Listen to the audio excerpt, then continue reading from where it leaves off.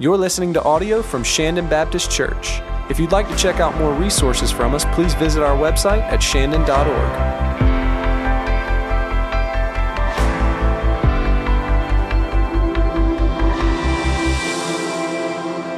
Well, as we've been walking through 2 Corinthians 5, one of the things that the Scripture makes very, very clear is that the message of the gospel really is a message of reconciliation. And we get to celebrate the good news of what God has done to reconcile us to himself through the gift of Jesus Christ. And with that in mind, we are entering into a conversation today that is incredibly important and certainly incredibly relevant in light of recent events that have happened in our culture. And so we want to have just an honest, straightforward conversation on race and reconciliation and where the Christian should be in the midst of this conversation. And so it is my privilege today to be able to introduce two great men of God from here at Shandon who are going to engage in this conversation with me. And so first I want to say to Ed Stewart, thank you for being a part of this. Ed is one of our pastors here at Shandon, longtime member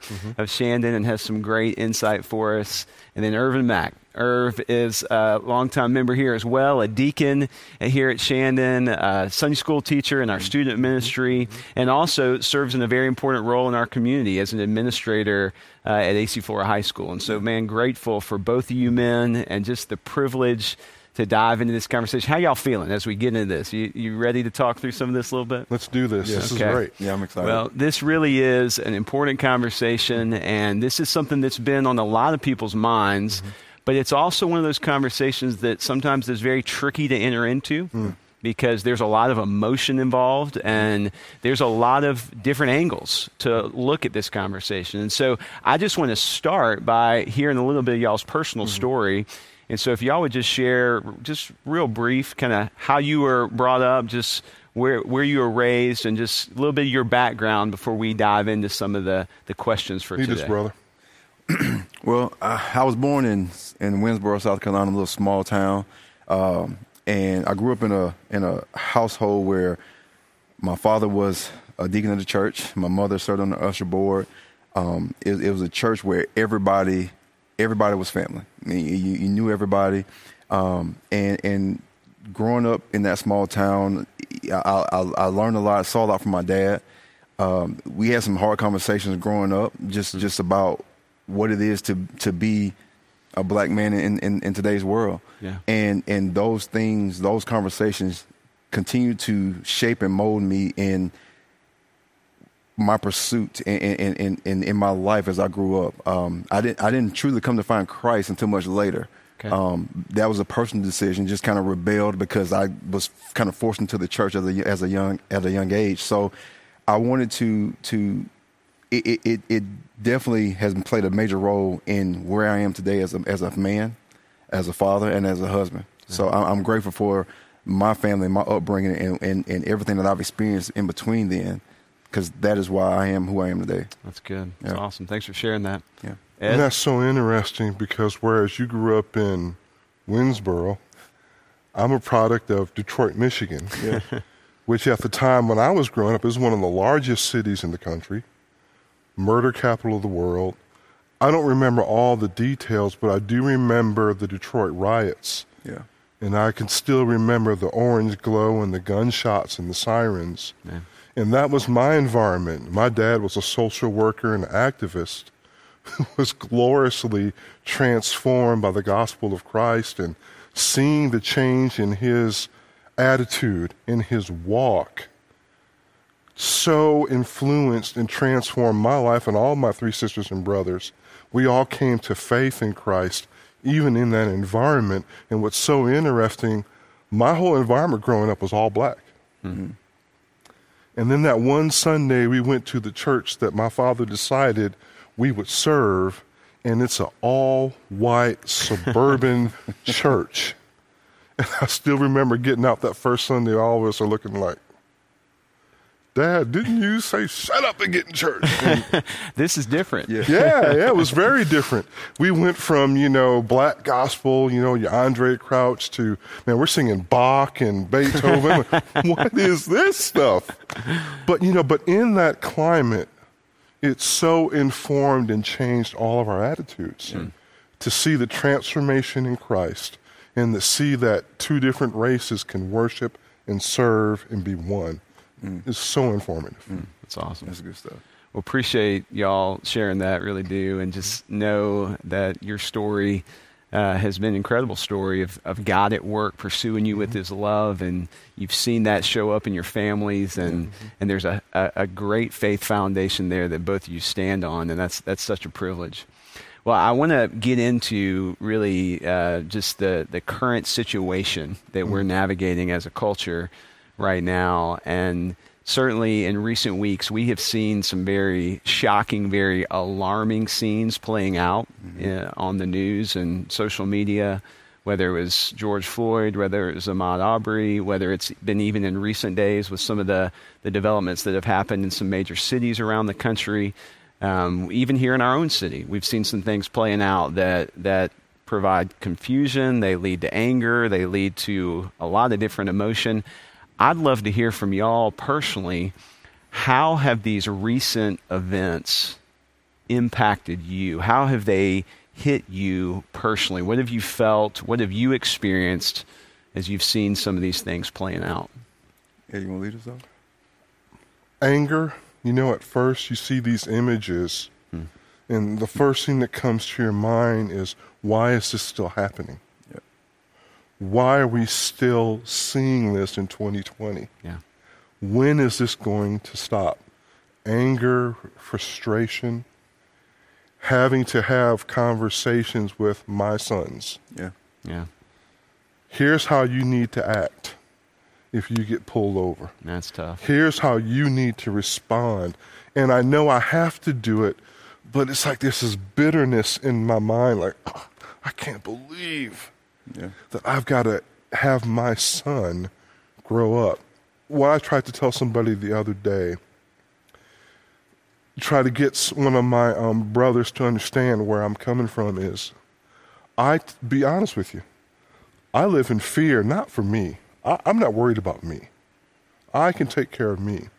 But the idea that my 19-year-old son could be coming home from work and I could see him on television, that someone could look at him in a negative way and treat him, it terrifies me, honestly. Yeah. And it concerns me, and it gets me in this loop of kind of anger, frustration, fear. So I think these images just well that back up in me, if I was going to be honest. Yeah. And for me, I feel I have the same feelings that you do, Ed. It takes me back to some of the times I've experienced similar situations growing up to right now. And I have two boys and a daughter. And when we shared the Ahmaud Arbery situation with our kids, the thing that hurt the most was to see the fear in my 8-year-old son's eyes and say, Daddy, I don't want you to go running again. Wow. Yeah.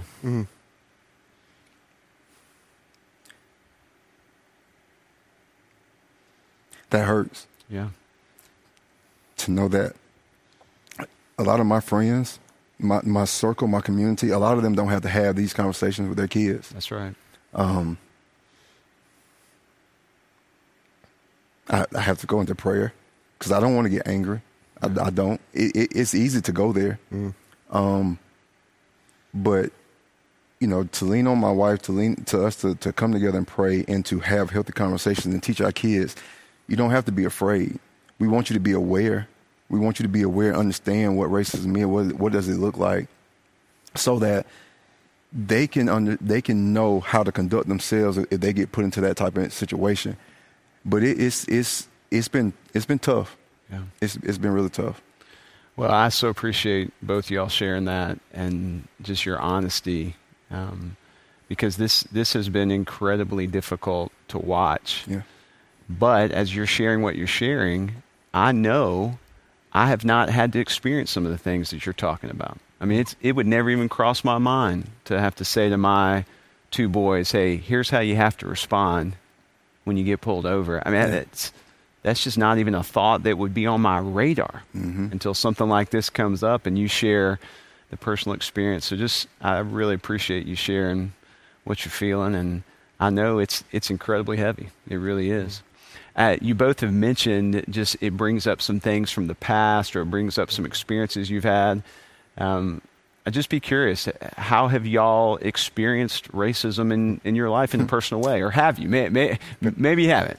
But I'm guessing there have been some times where you have experienced this in a very real way. Can you share any of that with us?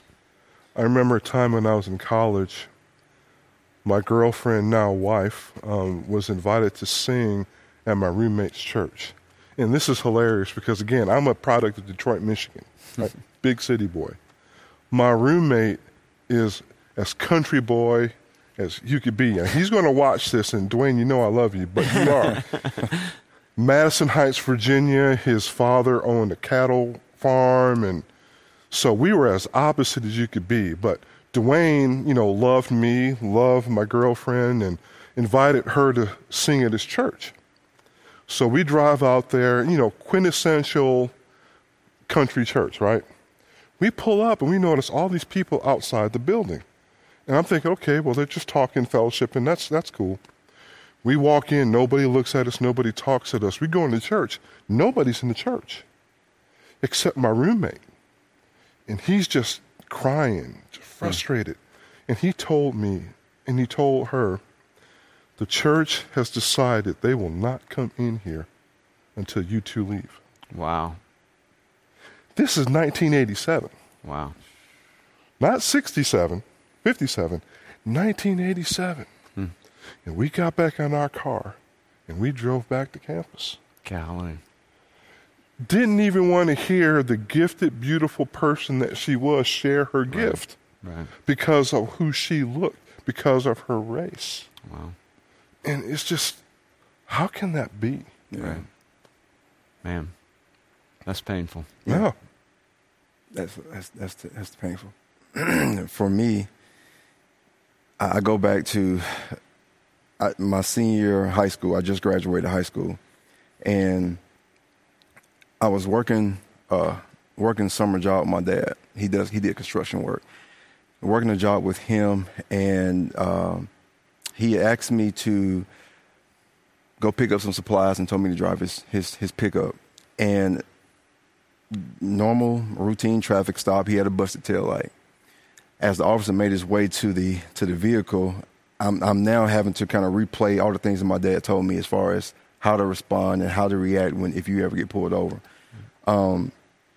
So I immediately put both hands out the window, just from the very beginning, because I don't even want to take the chance of anybody assuming that I may be doing something illegal or wrong. The first question the cop officer asked me was, "Are you a drug dealer?" And this was because I just got paid. I had a wallet full of money, and I'm a high school student who hadn't been taught bank accounts and things of that nature. So I just had my money on me. And it stunned me because it was, why did it have to go there? And let me paint the picture. I'm leaving a construction site. I have cement on my face and mortar. I'm dirty. I'm filthy. And the first question was, "Are you a drug dealer?" And so he went back to his car, called another officer on the scene, and when he came back, he asked me to step out of the car. And both him and his counterpart came up together, and they both had their hands on their gun. So I stepped out of the vehicle, and I proceeded to stand at his vehicle, which he asked me to. And when he came back, he had a brown bag in his hand, and I had no clue what it was. But it had apparently there was a liquor bottle that one of his coworkers had slid up under the seat that had been open. Never really said much to me at that point. Him and his counterpart, they forced me down on the hood of the car, used some racial slurs that I won't repeat today, as they forcefully handcuffed me, put me in the back of the car, and I was arrested. And with no explanation, no conversation, and it wasn't a peaceful. It was almost as if I was resisting, and I stood there because I was afraid that if I did resist, what could happen. Right. But the questions of, the profiling, the bias of, are you a drug dealer because I had some money from working, to using the racial slurs when I never opened my mouth to say anything to them. Yeah, man. And that as a 17-year-old boy who was on the verge of going to play college football, right now the only thing that's going through my mind is my future is going to be ruined. Like there's no future from this point on. That's a helpless feeling altogether. I mean, man, that is incredibly painful. Yeah. Incredibly painful. And so I know, obviously, these events, these situations, these circumstances, they shape a part of who you are. Yeah. I mean, it's part of your story. And then it also, I'm sure, has to shape how you parent and how you lead your own family. You both have talked about dads pouring into your life and what your dads taught you as you were growing up. I'm just curious, what as a black man, as a father, as a Christian, what are some lessons that you feel you really need to teach to your children, you are teaching to your children, as it relates to this conversation? Because this conversation continues to be incredibly relevant and important. So how do you talk to your kids about this? Because I know that's challenging. It's really, really challenging. Well, for me, I've had the luxury of leaning on my wife and us coming together to have these conversations. That's good. And we try to put the focus back on what the Word of God says and how we're supposed to live. We of course we want to educate our kids and help them understand what racism is, what it looks like, so that they are aware. My 14-year-old, he understands a little bit better. He gets it. My 8 and my 4-year-old, they're having to process it all. So we're having to paint this picture so that they can understand, because of our community and what they've been around, they haven't seen it yet, and I'm praying that they don't. But I want to make them aware, and it's like God created us in His image. That's right. And there's technically one race, a human race, but under that He made us black and white and Hispanic and all these different ethnicities, because that's who God is. He's amazing in that way, and He wants us to remember that He gave up His Son for us. Yeah. That we have a freedom in that, and that we are to forgive. Like God forgave us. He's forgiven us, but that's why He gave us His Son. And I want them to know that through Jesus, who is the greatest example of what it is to love and treat people and love people the way that you want them to love on yourself. That's good. Those are the conversations that we've been having, and also to teach them, don't be fearful. Don't be fearful, because God didn't give us a spirit of fear. That's good. That scripture from 2 Timothy has been resonating in our home. He's given us His power, love, and self-discipline, and we are not to fear, but to love and to embrace the power that He has given us, so that we don't react in a way that's ungodly when there may be injustice done to us. Right. That's good, man. That's powerful. Yeah. That's really powerful. And Ed, to come alongside that and say amen to that concept, it's like we raise our children to be culturally aware. Yeah. You've got to be real in what, I guess you could say, how the deck is stacked and how things are. You need to be realistic and understand the society, the culture, the times, the history. You need to be totally understood by that. But the key is to be culturally aware, but spirit-led. Oh, that's strong. Yeah. You've got to have a balance, kids, of understanding the way the world is, the way you have to navigate the world because of who you are. But if that's all you have, you will always be driven by the whims and the desires and the bents of other people. The thing that's got to drive you is the Spirit of God. Like you said, not our anxiety, which, by the way, like Paul said, if God didn't give us a spirit of fear, okay, we know where that came from, right? That anxiety, that fear is not God-given. Right. It is in the world. It is the devil himself and his people that want to keep us divided and down. Right. God's spirit of power to overcome and face and live through this successfully. To live a life of love that puts the cares and the needs and the compassion of others first. Yeah. And that self-control, that when you're angry and you're frustrated, that does not drive you. Yes. Yes. It is the spirit and the power of God. Kids, understand the times, but know God and be doers of the word. If we don't teach our kids that, I've missed the boat, and I have not done my job as a parent. That's the goal. Yeah. That's such a gift. I think to any father that's hearing what y'all are sharing, that is a tremendous gift. Yeah. I mean, what y'all have provided insight on here is a tremendous blessing. And Ed, as you're talking about that spirit of power, Irv, as you brought that up as well, I mean, that is what is necessary for true unity in the body of Christ. Yep. I mean, you have to stand on the strength that God alone provides, because this is not something that just comes natural. Exactly. I mean, it's just not. We see the world in different ways, and we are quick to judge and quick to draw conclusions. But that spirit of power in Christ, that's unifying, and that's beautiful, and that allows us to reach across the aisle and to venture into something that feels unknown, and to have hard conversations, and to do so in a peaceful manner. And that's such a gift to be reminded of that. Well, I want to piggyback on something you just said there, Ed, about the cultural awareness. Because I think that's important in any context. We want to be aware. We don't want to be tone deaf. We don't want to just turn an eye and act like nothing's going on. There needs to be cultural awareness. And one of the things in this conversation that is so challenging as we think about just where our culture is there are some terms that are used a lot in this conversation and have been used recently on repeat. And the terms are often charged. You know, the terms create some polarization. You know, I mean, the term Black Lives Matter, there's a lot of different meaning that swirls around that. The term systemic injustice, the term no justice, no peace. You know, I mean, we see these flash up on signs or on social media posts or be in the headlines of the news, and it can create this kind of emotional, almost visceral response in us based on where we're coming from. Yeah.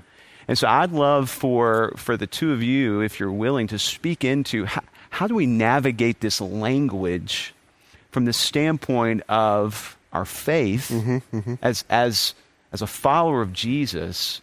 How do we speak in this conversation in a way that can be helpful, but at the same time, courageous, bold, truthful?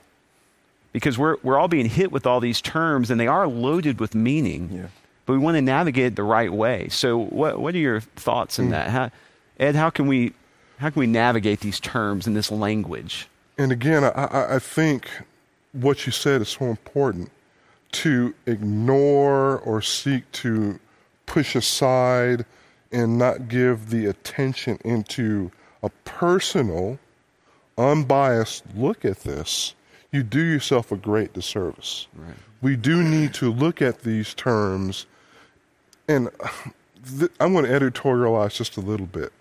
I think for the church, we make a grave mistake in taking all of our knowledge and wisdom from what we get in the media. I totally agree with that. And social media, because That'll preach. Yeah, well, I don't mean to, but MSNBC, Fox, whatever you connect to, there's an agenda. They're trying to get a point across. They're trying to get people on their side. So I need to be wise enough to be able to do my own personal look at these things. That's right. To myself, look into it and come to my own preferences, convictions, and values as I look through this on an earthly perspective. But George and Irv, I cannot do away with the need, once I've done that, to wash all of that through the Word and the truth of Scripture. That's right. That's right. As we educate and look at things, I have been struggling personally, guys, I'll just say justice. Like you said, no justice, no peace. And I was just trying to figure out, what's justice look like? You in these organizations, what is the justice you seek? And the deeper I look into it, you know what I find, guys? Everybody's got a different interpretation of justice. That's right. For this group, this is justice. For this group, this is justice. Oh, they're all wrong. This is justice. And as I've struggled and looked at it, it brings to my knowledge, as I look at it as a believer, there is only one who knows who justice is. There is only one who actually has the rights and has actually practiced true justice. And that one died for my sins when I had no right, no hope, no future. That's good. He took the penalty that I deserved, right? And paid for it all. And the only reason I have found justice in God is Jesus. That's right. So as I look and see what other people say justice is, there's a truth that is constant, it is sure, and it carries through all time. Yeah.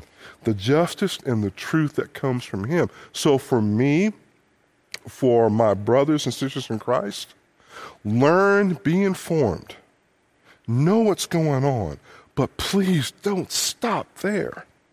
Make sure you wash all that you see through the lens of the Word of God. right. And let that be the final word that determines how you live and go. Man, it's so good. It's look through the lens of the gospel. I mean, we try to say that as often as we can, and I've had to remind myself of that. I mean, just in the emotion of all this, and the desire to do what's right in the sight of God in all of this, it's so easy to get caught up in just the storm. And we must stop and filter all this through the lens of the gospel. Irv, any other thoughts there? I want to just piggyback off of that because it's so important that, as you stated, those words, those phrases are so charged. And there's so many different angles that people come at it with. Black Lives Matter, systemic racism, white privilege, and the no justice, no peace. And it all boils down to what is the root of it all? Yeah. Where is this all coming from? I do believe Black Lives Matter, especially in light of what we're going through right Absolutely. now. Absolutely. But there have been negative connotation from, but Black Lives Matter, Right. and I believe in that. No justice, no peace. What else can you say? I mean, it's self-explanatory, and my heart hurts for those families who have to be a part or witness murderers walking free. That's right. And no convictions. I'm not here to judge. That's God's place, and I understand that. But there's no peace in their homes and in their communities. When it's, how can I feel safe to walk out in my neighborhood or go for a run, to go into a store and knowing that if I may be perceived wrong, that could be my last day. Yeah. We have to educate ourselves, all of us, educate ourselves, do the research, and not through social media, but do the real research, read scholarly articles, and fill yourself up with knowledge to be able to understand. Me as a black man, you as a white man, first of all, we have to have an understanding of why this is taking place. Yeah. And of course, at the end of it all, filter it through the lens of the gospel. Amen. Yeah. Because it all stems from what I've shared before and with my family. It stems from sin. It stems from sin. Racism is a sin, and racism leads to it's the pillar of social injustice. It builds upon why people are fighting for Black Lives Matter. It's a pillar that needs to be addressed. That's right. And until we educate and fill ourselves up with knowledge to first of all have an understanding, and then say, you know what, I'm going to filter this as Christians. I'm going to filter this through the gospel. That's right. So that I can have healthy conversations, and I can help join together and be unified to start walking. That's right. In the light of God, to make a difference. Well, let me jump on that real quick if you don't mind. Yeah, please. I remember when the George Floyd video broke and Michael was at the house, and you could tell when your son has got something inside of him, he's just boiling. So let's have a conversation. Let's talk. We talked, it must have been 4 hours, just pouring out our heart about what was going on and channeling his anger to something useful. I encouraged him to find out who your local senators and your congressmen are. Engage them in a conversation about how we can move forward. Reach out to the Columbia Police. They said on television they want to be heard. Reach out to them. Sit down, have a conversation, inform, and try to be a bridge. But, you talk about no justice, no peace. The idea that we as human beings can be the arbiters of peace is ridiculous. We have been seeking peace for all time. That's right. And we've had peace at times, and we haven't. What comes to my mind, and forgive me for going down this road with the word, but it's just burning a hole in my heart. What Jesus said in John 16:33, I have told you these things, that in me you may have peace. That's right. Peace is not going to come. I could picket and lobby and change laws. I may have peace for a moment. It's never going to be lasting. But as a believer, I need to look to God and in him have a peace. You know what he said, the rest of that verse? In this world, guess what? You will have tribulation. That's right. There's going to be other videos and other instances and other things that we have to go through. Jesus knew that. Yeah. But you know what he said? Take heart. Be encouraged through all the tribulation. Why? I have overcome the world. Again, it's that reality that gives me encouragement, That's good. that gives me hope, that gives my kids hope. Yes, tribulation is here. Yes, this is hard. Yeah. Yes, we've got work to do. Be encouraged. Don't be small. Don't be discouraged. To all my brothers and sisters who are struggling, don't stay discouraged. Take heart. Take heart. The one who lives in all of us. I don't look at you as my white pastor, my black deacon friend. Y'all are my brothers. Right. Amen. We are one in him. And together in him, we have peace. And we move forward in him.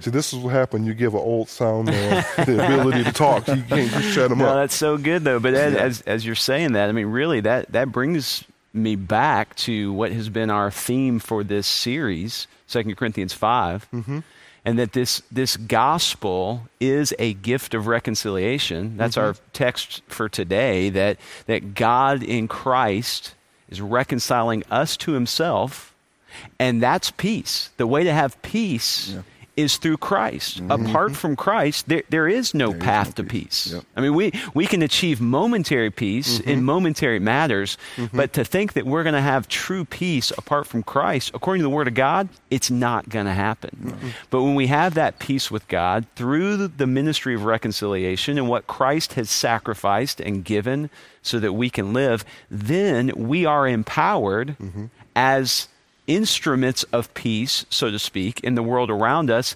because we are called ministers of reconciliation. That's why this conversation is so important for someone who loves Jesus, and so important for someone who says they're passionate about the gospel. We become ministers of reconciliation. We become a picture of peace to a culture that is longing for peace. The other thing I just wanted to say to our church, but specifically to my white brethren, to our white members here at Shandon, in this whole topic of language. The scripture in James chapter 1 says that we are to be quick to listen. Quick to listen. Slow to speak, slow to anger. This is a time for the white evangelical church to listen. And yes, we need to stand on the truth, and yes, we need to speak up for what's right. Absolutely. We cannot be silent about sin. Yeah. We have to speak up. But we need to listen. We need to listen to our brothers and sisters that maybe don't have the same background we have or the same skin color that we have. And we need to listen even to why some of this language is being used the way it is. And some of these terms are being, we need to listen. And then we need to choose to not be so easily offended. And that's been incredibly frustrating watching the way many white, quote unquote, Christians have responded in some of these terms, is they're just immediately looking to debate or fight or correct a term. Like, maybe we could choose to not be so easily offended, and we could listen and we could learn and we could reach for unity and we could try to do something in the midst of this and realize the pain that is so real and try to move forward in reconciliation. Amen. And so I just think this is a great opportunity for us to be learning like crazy, but also to choose to not be so easily offended and to move forward in love and compassion and kindness in the midst of this conversation. It's so incredibly important. I do want to ask y'all just one or two more questions before we wrap this up. And so appreciate all your thoughts on this. But as we think about reconciliation, I know there's a lot of folks in this conversation, they realize without question racism is wrong. They're not going to try to defend racism. They realize there is injustice that needs to be addressed. And they've seen these images and they're saying something needs to be done. And I want to do something, but I don't know what to do. I know there's a lot of people in the church that are saying that. I want to do something, but I don't know what to do. What would you say, especially in light of 2 Corinthians 5, being a minister of reconciliation because of the good news of the gospel? How can people be involved in this conversation? What can people do as it relates to this very important topic? I feel like, first of all, it's got to come from a life yielded to prayer. You've got to be willing. It's a picture I can't get out of my mind. You got to be willing to come to God with the picture of your life, with all your experiences, all your knowledge, all your feelings, and turn that thing upside down in His presence and empty yourself of everything you think you know. And then turn that empty pitcher over to Him and say, okay, Lord, I'm willing, I'm clean, I'm an open canvas. Fill it. Not with my interpretations or feelings, with you. The picture of that was made so real to me was a man who was a leader at Liberty University who reached out to me when I was 19 years old and invited me into a mentoring teaching relationship. We had a casual off-campus discussion. I said, man, I love the way you preach the word. I'd love to be able to learn from you. What I didn't know is he had been in deep prayer about mentoring other people. And because he was sensitive and had been praying, that conversation, because he was listening to God, God said, choose him, invest in him. And what was amazing, I go to the first mentoring thing, and there's like university vice presidents and leaders, and a 19-year-old wet behind the ears from Detroit guy sitting there. Why in the world am I here? And that man, Dr. Ed Dobson, a man from Belfast, Ireland, wow. PhD, author, world-renowned person, didn't see me as a black man. He saw me as a man he had been praying for he didn't know. And he poured into me how to study the Word of God. That's good. And over 18 months, he invested himself into me. And we had conversations about how he grew up in Ireland and how I grew up in Detroit. And He prayed. He sought the will of God. And when God gave him an opportunity as he prayed, he acted on it. What we need to be doing as a church is to be willing to empty ourselves of us before the Lord in prayer and say, Lord, I'm willing. I'm willing to learn. I'm willing to reach out. Bring into my life an opportunity, a person that I can connect with and invest in. And if the church does that, George and Irv, it's lights out, man. Yeah. It's lights There's out. a humility there that man. is so Christ-centered. Yeah. That is such a beautiful picture of what Christ has done for us, pouring himself out. You know, so it goes back to the gospel, back to the good news of the cross. But there's also there, Ed, what you're talking about, a discipleship issue. Yeah. A willingness to grow and learn in the knowledge and understanding of the Word of God that then shapes how we enter into these conversations and how we navigate some of this tension. But we do so through the lens of the gospel. That's beautiful. And we do something. Yeah, that's right. Do something. We Absolutely. don't watch and get angry and anger passes. Right. We do. God is a doing God. Yeah. That's right. And he calls us to join him in action. That's right. That's good. Irv, you got any thoughts there? Yeah, when I think about what, I think about individually, I always start with myself. And I have to remember to ask God to come into my heart every single day, at the start of every day, at every given moment, to check my heart because of the world, just to always make sure that my heart is being cleansed, it's being pure. It's not. There's no part of a bias or anything in my heart first and foremost. That's good. Because who am I to say anything to anybody if I'm holding anything in my heart that is not of God? That's right. So it starts with me first, and I would say to my white brothers and sisters to do the same thing. Do a heart check. Yeah. And ask God daily, like, come to my heart, and there's any part of me that is not a part of you, is not of you, to remove it. Yeah. Remove it from me, because that opens the door for us to start having conversations. Ask questions. Just ask. Gain an understanding. And then from there, let's talk about uniting and building on that. I think at the bottom of it all, it starts with self and really, like you say, praying and asking God, come to my heart, release me of anything that's not of you, so that I can now be the salt and the light and walk in your ways. It's really good. It's really good. Well, as we wrap this up, I would love for the two of you, as you think about just all that's been swirling around in this conversation in our culture, and all that's been happening even in our city as it relates to race and the need for reconciliation. What would your prayer be for our church right now as it relates to this conversation? What's your prayer for Shandon? Because yes, we need to be praying. We need to be on our knees, but the reality is, for a long time in the midst of this conversation, the church has been praying, but the church has not necessarily been praying about this, or the church has not necessarily been responding to the prayers that have been prayed.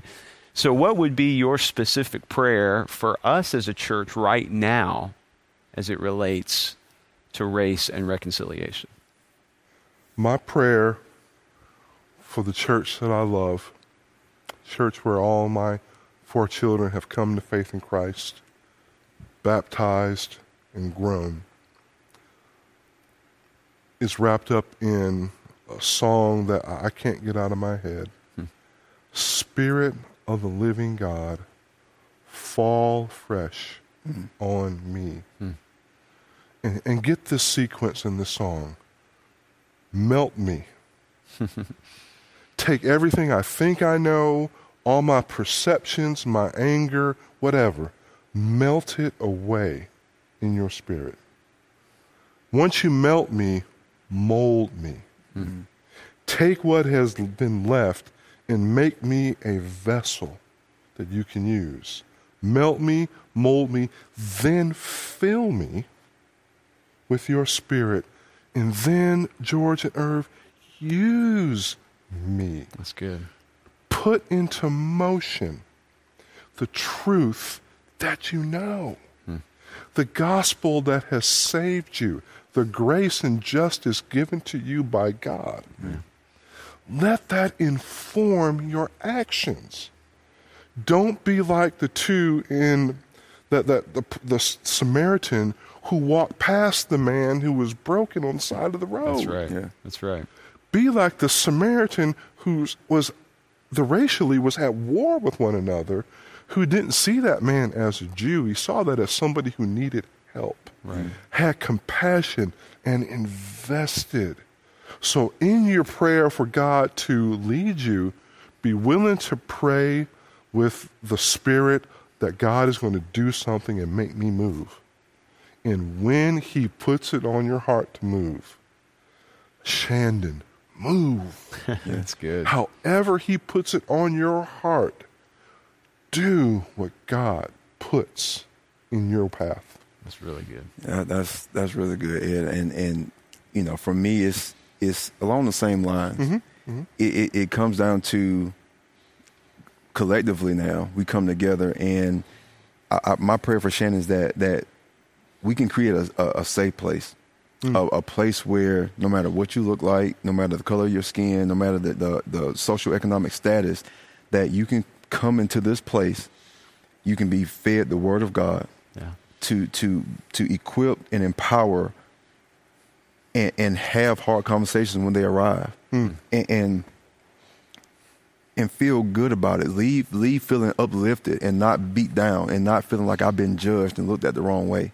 My prayer is that we can all that we all come together and unify, but we all walk this marathon, because this is a marathon. It's not. Nothing's going to change immediately. Right. But this is a marathon, and we need to unify. I pray that our church unifies, come together, and stand up for what is right, not by my standards, not by yours, but by the standard that God has set in His truth. And I really feel like if we can all do that and come together and build authentic relationships, that's what reconciliation is. It's building those authentic relationships and bringing it all to the one thing that matters, and that's the love of Jesus. Yeah.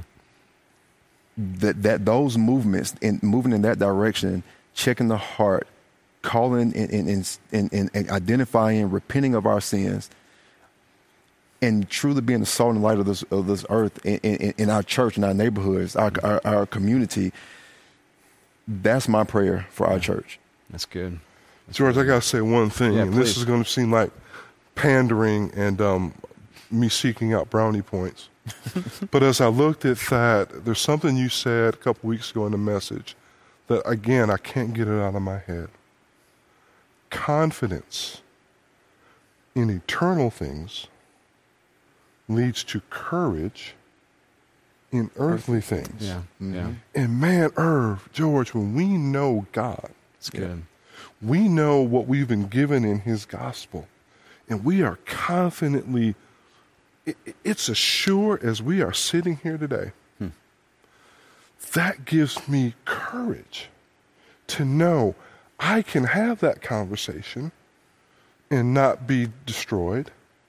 I can live for Him courageously because I know who holds me. I know who is the source of wisdom and peace, and He wants to inform me, and He's generous. And if I'm confident in that in my walk with God, it changes everything. That's good. And I move forward not in self-defensive fear or whatever. Hey, let's talk. Yeah. Because I know who holds you. Yeah. I know who holds me. And in the end, it's all good. That's great. So appreciate y'all sharing that. And the prayer I have for our church would actually come straight from our text for today. And so I just want to read it as my prayer. And then I want to close in prayer in light of what y'all have shared here today. And I just want to thank you for your willingness to speak into this. I know it's not easy. Yeah. I know y'all have both risked something by being willing to engage in this conversation, but it's such a gift, and I'm so grateful for each of you, your friendship. Grateful for you as men of God. I love you guys, and really just the gift you've provided me, not only in this conversation, but just in this whole process over the last few months, to be willing to dialogue with me and to pray with me and to share your insight with me. It's been a tremendous blessing. So thank you. So 2 Corinthians 5, beginning in verse 16. This is my prayer for our church. From now on, therefore, we regard no one according to the flesh. Even though we once regarded Christ according to the flesh, we regard him thus no longer. Therefore, if anyone is in Christ, he is a new creation. The old has passed away. Behold, the new has come, and all this is from God, who through Christ reconciled us to himself and gave us the ministry of reconciliation. That is, in Christ, God was reconciling the world to himself, not counting their trespasses against them, and entrusting to us the message of reconciliation. Therefore, we are ambassadors of Christ, God making his appeal through us, and we implore you on behalf of Christ, be reconciled to God.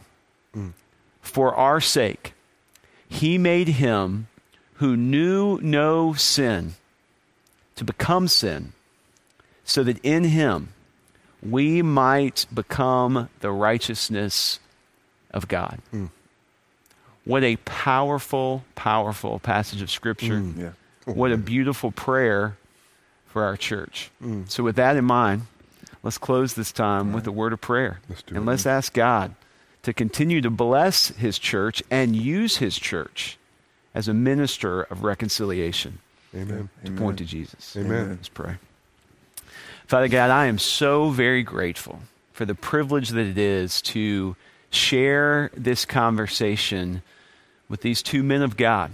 I'm so grateful for Ed and for Irv and for what they mean to our church here at Shandon, the way they point to Jesus over and over again, the way they've encouraged so many in their faith and through their example, the way they're leading their families. Lord, I pray your hand of blessing on their families, for Ed and Alberta and their kids, for Irv and Ashley and their kids. Lord, I pray your hand of blessing on them. Continue to give them wisdom and guide them as they seek to point others to the good news of Jesus.